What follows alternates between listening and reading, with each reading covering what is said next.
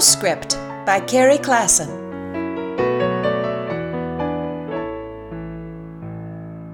I have always relied upon my cousin, Dane.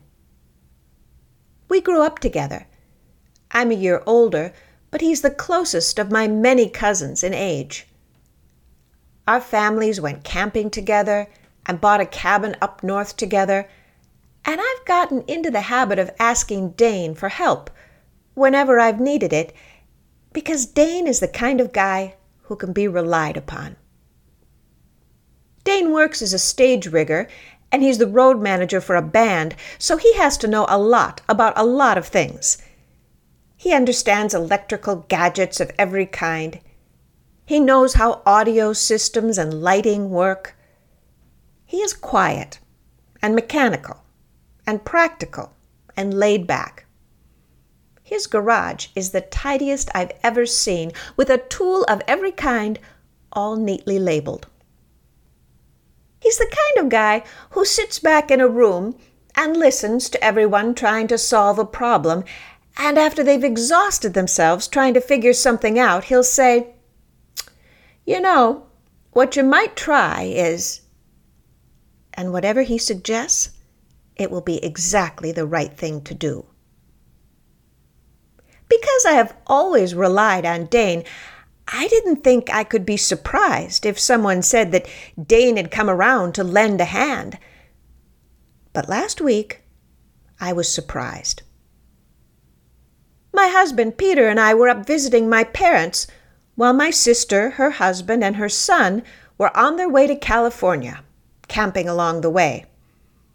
My niece Isabel is taking summer classes at the university and working at Target, so she stayed behind to watch the pets. Isabel called one night right before dinner. "Did you hear what happened with the camper?" she said, a little breathless.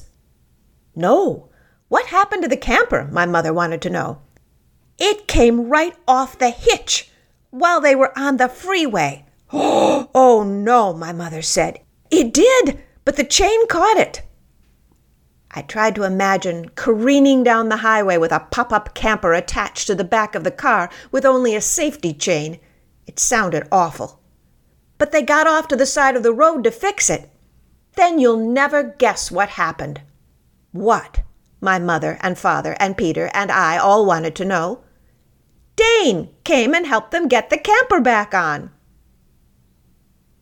This made no sense at all. My sister and her family were in Nevada.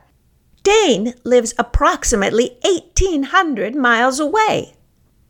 Dane? Dane! He said he saw them pulled off to the side of the road and he stopped to help. I talked to Dane a little later on.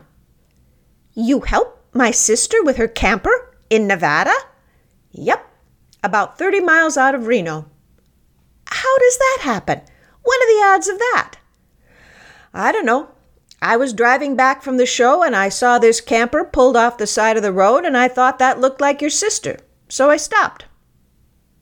You realize what the odds against something like that happening are? If you read that in a novel, you'd say it couldn't happen. Well, it's not impossible, I guess. That was all Dane had to say. He helped them back on the road again and headed off in the opposite direction. I thought how lucky it was to have someone as helpful as Dane show up exactly when he was needed, as Dane is apt to do. "That's crazy," I told Isabel when I next saw her. "It is crazy," she agreed. "But not impossible," as Dane pointed out. Till next time, Carrie.